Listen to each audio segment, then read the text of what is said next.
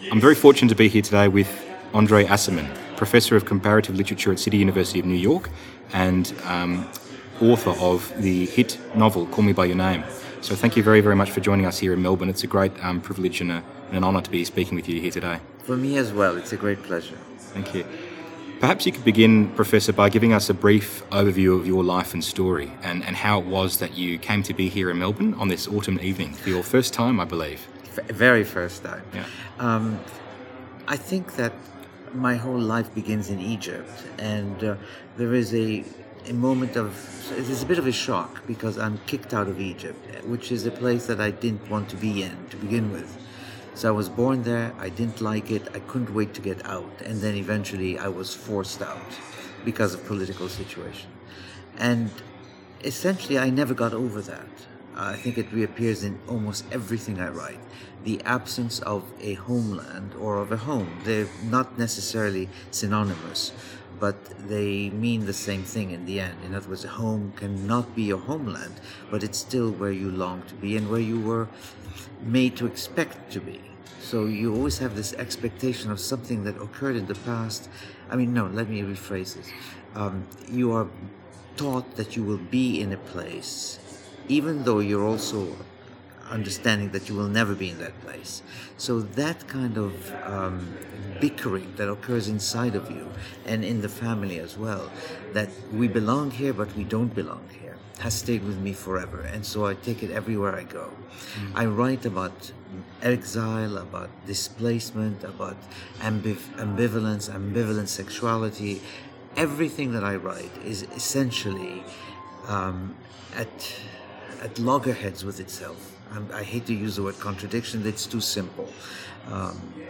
And eventually I wrote a book called Out of Egypt, which is about my life in Egypt, growing up in Egypt. It was successful, and I kept writing about exile after that all the time, until I got sick and tired of exile. And I decided to write about something else, and I wrote this book about a gay love affair. And Out of Egypt had done very well. I didn't need to write another book if I wanted to be known. But this has basically exploded. And once the film comes out, everybody talks about it. Everybody writes to me, and it's there. And so I get invited to places, and eventually I got invited to Australia to come to Melbourne. Well, very lucky to have you here. So you are a professor of comparative literature. You teach the classics, right, and English style, with a particular interest in Marcel Proust. I hope I got the name right. You did. Could you please reflect on Proust's influence on your style, and perhaps also on the broader themes that he seems to be concerned about, namely memory, the passing of time, and nostalgia for things that we've lost? Yes. I think that the nostalgia comes naturally to me. So finding it in Proust was sort of an easy thing. Proust is a nostalgist. He longs for the past, or at least he claims to long for the past. It's an easy gesture. It's an easy move for him. And I immediately connected with that when I read Proust. I was very young when I read Proust. But there's also many other things in Proust. Proust is interested in people, and he wants to examine, or let's say excavate, their personalities, their motivations, what it is that they're hiding from you, and what it is that you're hiding, and what are your motivations when you're dealing with others. So he's very interested in that. I don't think there's another author who's done it as well as he has. Even psychologists are not able to penetrate the mind as he has. And I was interested in that too, because I don't trust people, and I always assume that they're out to get me or to hurt me. So I'm always sort of analyzing, what does he want? Why? What do they want?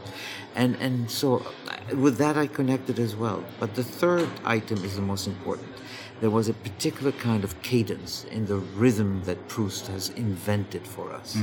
And once you allow yourself to be trapped and caught and basically carried away by that rhythm, you begin to see life differently. And what I wanted for people to do when they read me is to like the rhythm that I gave them, to accept the fact that they will be carried away by it. And once they do that, they can no longer tell whether it is they themselves they are reading or me. And the fact that there's a confusion is a Proustian move. When you read Proust, you think you're reading yourself. You're not reading Marcel. Yeah. And I wanted that to be, or maybe I didn't even want it. It just happens. Well, it did happen in Call Me By Your Name when I was reading it. I felt myself slipping into the grooves of Elio's consciousness, and I actually almost like felt sort of like headachy at a point because of this obsessiveness, about Oliver, and it actually was so empathetic in the way that I was able to be absorbed into his mind. A lot of people get absorbed into it and they start crying because they see the trauma that they've experienced. But there are a lot of straight men who read my book and begin to question what their sexuality really is because they're seduced by it. And there are girls who are 12, 13 years old who they start crying for days. So they write to me, and their mothers tell me, she's been crying for days. I don't know what you've done.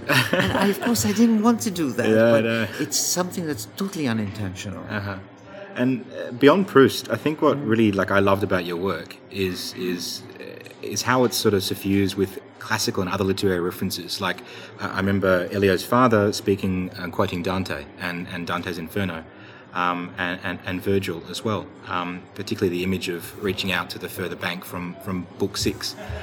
You see these subtle references all the way through, and of course, when they go to the lake and they literally dredge up a classical monument, I mean, this is quite a potent symbol of, I think, what your book does. It actually brings the classics back into our consciousness. So can you reflect on what moves and influences you about the classics as a writer? The classics are, for me, they're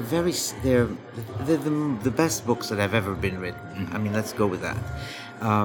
They also are the safest books. In other words, they're always established. They are there.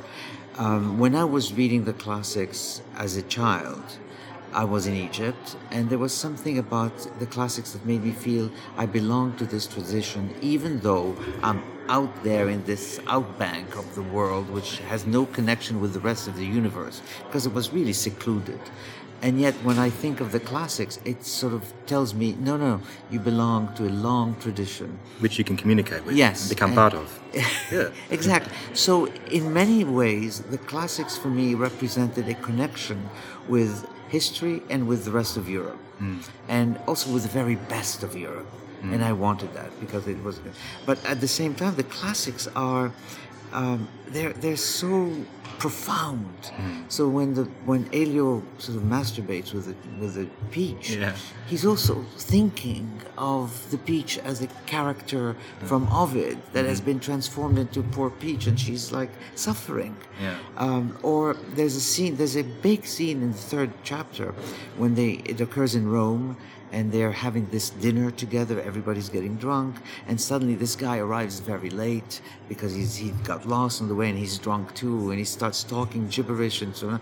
And that is all sort of a pastiche of the Symposium by Plato. Very few people know this. Okay.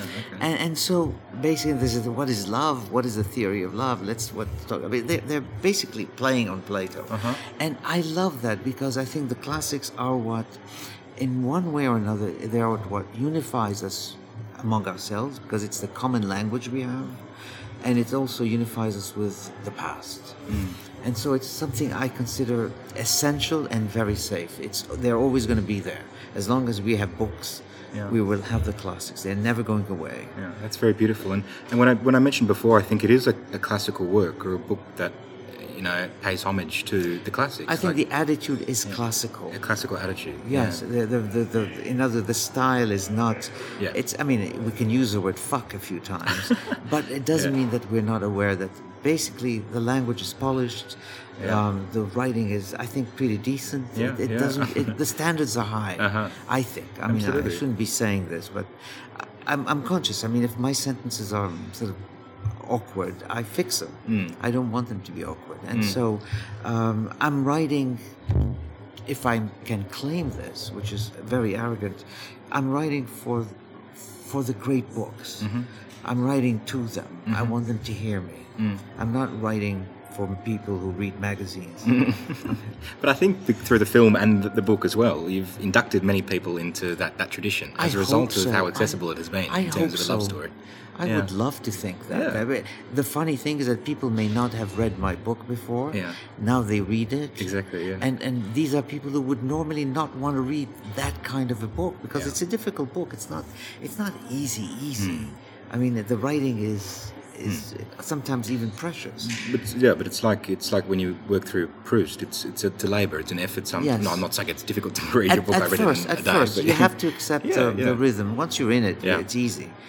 Yeah. So do you think in the modern world, I mean, because of this sort of nodding and gesture towards the classics and how you apotheosize it in some ways, do you think that there's something like deficient or something in our modern world in terms of our considerations of love and our consideration of beauty and the sublime? No, I don't think there's something deficient.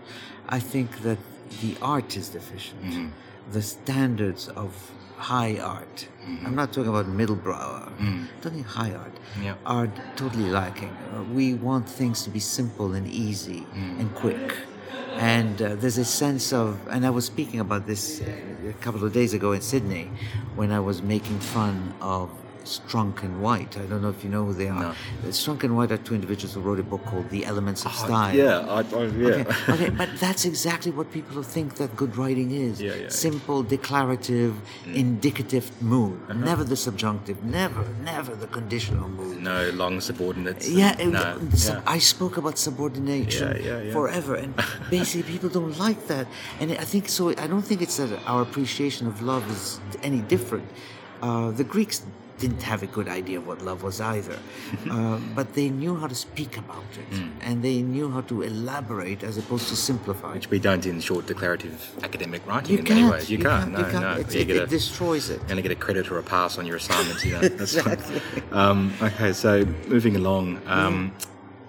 In terms of the impact that the book has had on attitudes towards sexuality and gender, particularly like people. Attitudes towards gay or bisexual or even bi-curious men and women, people reading the book can interrogate their own sexuality.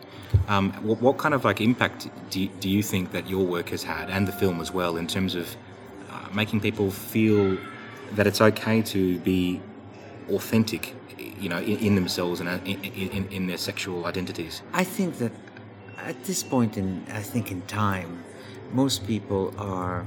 They're not fighting their sexuality any longer. I mean, people are coming out all the time. It's older people who basically regret not having come out to their parents because the father is long dead, that sort of thing. And they write to me about that. In many ways, I think that the book sanctions the absence of repression. And it's an encouragement, particularly to parents, to heed what their children are saying and to accept. There's no choice but to accept. But this is like, I come back to Plato again. You know, the father, I can't remember his name, this is horrible, but he represents in many ways a Platonic form of what a father should be in terms of being loving and accepting and in listening as well, and almost encouraging his son to, you know, to feel the pain rather than to just sort of, you know, stiff up a lip and it's going to go away. You know? I thought that was a remarkable. Well, but I think I believe it, and I think everybody accepts that. Yeah. Well, I mean, we fight many times when we suffer, and especially with love. Yeah. We fight it. We try to hate the other person and get rid of them, and what the father is saying, no, don't fight it. It's good to suffer. Yeah. And then he makes the other declarative statement, that is, I could have had what you had, but I never did. And so there is even a touch of nostalgia on the father's part. Precisely. And what kind of father would tell that to his son? I mean, it's not just the son coming out to the father. It's the father coming out to the son. Precisely, and it's remarkable. And I think that's very moving. Yeah, deeply so. Beyond the idea of reconciling oneself with, you know, that Greek concept of nothi suton, that's not the right pronunciation, but it means become who you are, essentially. Yes. And there's a sense in which that the book and the film is about sexual awakening, a coming into one's sexuality, the act of making love as well. But I think what hasn't been discussed as much, insofar as the things that I've read, is the idea of the book being a religious awakening as well. And there's that beautiful line about, you know, when Elio and Oliver are together and Elias had the blood nose and they speak about the Star of David that they're wearing on the chest, and he says, you're not a Jew of discretion or something to that effect. Yeah. Or no, Elio says that Mum says we're Jews of discretion. But then after that, the next scene is him, coming out of the water, like almost like a With baptismal sort of yes. image, and he's wearing the Star of Very David. well said. Yeah. I had never planned for this, but it's in Yeah. the film. He comes out of the water and Yeah. he is baptized. Very well said. Yeah. I think that he's accepted his religion and he's open. But I think the religion motif, I wasn't really interested about the Jewishness per se, but they are the two Jews in the town. Yeah. And so it automatically binds them somehow. They have something in common. They may have nothing else in common, Yeah. but they do have that in common, and it sort of solidifies their relationship.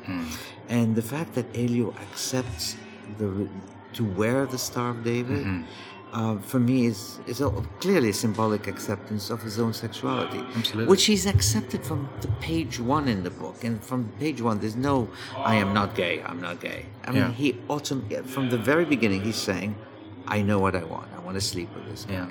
Period. I think it also taps into that, like, almost Kafkaesque, as a writer, sense of him. There's like that outsider complex, being gay, and being yes. away from what is heteronormative, but also being Jewish in a village which isn't Jewish, and the same as Oliver being, is it New Hampshire or something? He's the only Jew in that particular locale. So how do you, going back to that idea of like exile and outsider and alienation, is it something that's been pertinent for you as a writer? It is totally pertinent to me, because I remember when I was in Egypt, I was 10 years old, even perhaps younger, and there was another boy, and he must have been 16, 17, and he wore a Star of David. Or actually not even a Star of David, he wore a mezuzah, which is, I don't know, but I don't know. It's another symbol that Jews have.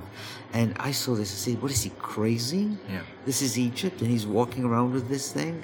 And this is after the Egyptian nationalism expelled the Jews. Yes. And in fact, he ended up pretty badly. Years later, I found out. But, I mean, he was so totally okay with being Jewish, whereas I was not ever going to wear one. And I envied him, and I became interested in him because he was a Jew who was not afraid of being Jewish. Yeah. And I thought I wanted to have a friendship with him. He wasn't interested because he was much older. But I'm sure that if I had known about sex back then, maybe I would have thought that there was some kind of attraction. But I'm not sure. I couldn't say.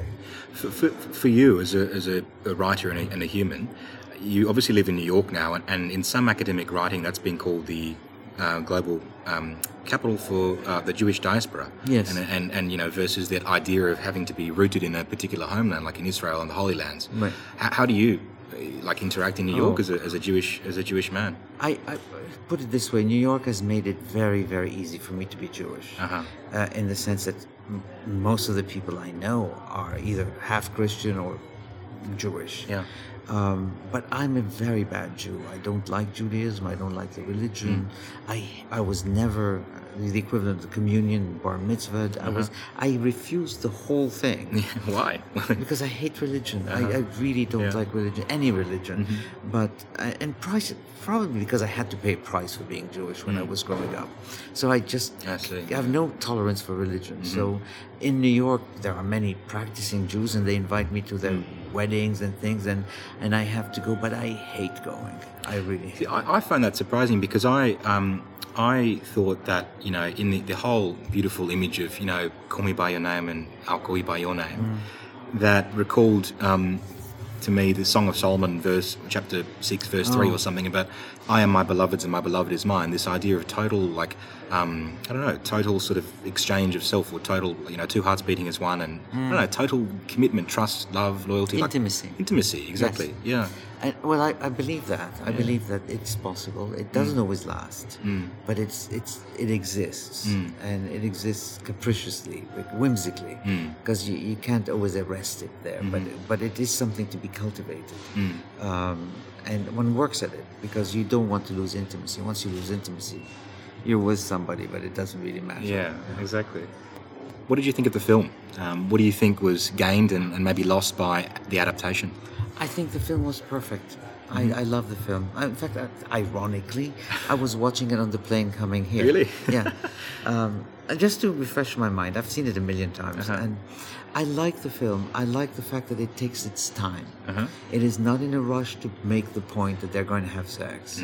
And it makes you almost, it forces you to slip into their lives and to understand how this thing is being worked out between them, how the tension is increasing constantly, and you're not feeling it, but it's there. And then you have this moment of eruption in front of the monument when the kid just basically doesn't know what he's saying. He may not even have planned any of it, but he's telling him, I'm interested in you. I have feelings for you. Oh, what he's saying it very ambiguously, of course, because he might want to withdraw everything he's just said. The film is very faithful to the spirit of the book. Now, there are many changes that occurred. Among others, there's no sense of the future, which is totally out of the... There's no trip to Rome, which was, I think, pretty important for me. But it doesn't matter, because I think the end of the book, most people get to the end of the book, and they always write to me and they say, I've cried. At the moment I could feel the end coming, I was already crying. And I don't understand why. Really? I don't. And being very honest, it's very hard for me to understand. I cried a lot. Why? Yeah. Oh, why? Because it's a sense that, something profoundly beautiful exists only once in a lifetime and it's just sort of slipped you by. I think that's pretty devastating, at least, yeah. It is devastating. And I think the film, even though it has a scene that was never in the book, it's a scene when Elio is staring at the fireplace. Yeah. I think that captures exactly what the end of the book was doing in its own in film language, which is totally different from book language. It achieves the same effect. Now, why is it that this film people go to see it many, many times? And why is it that the people read the book many times?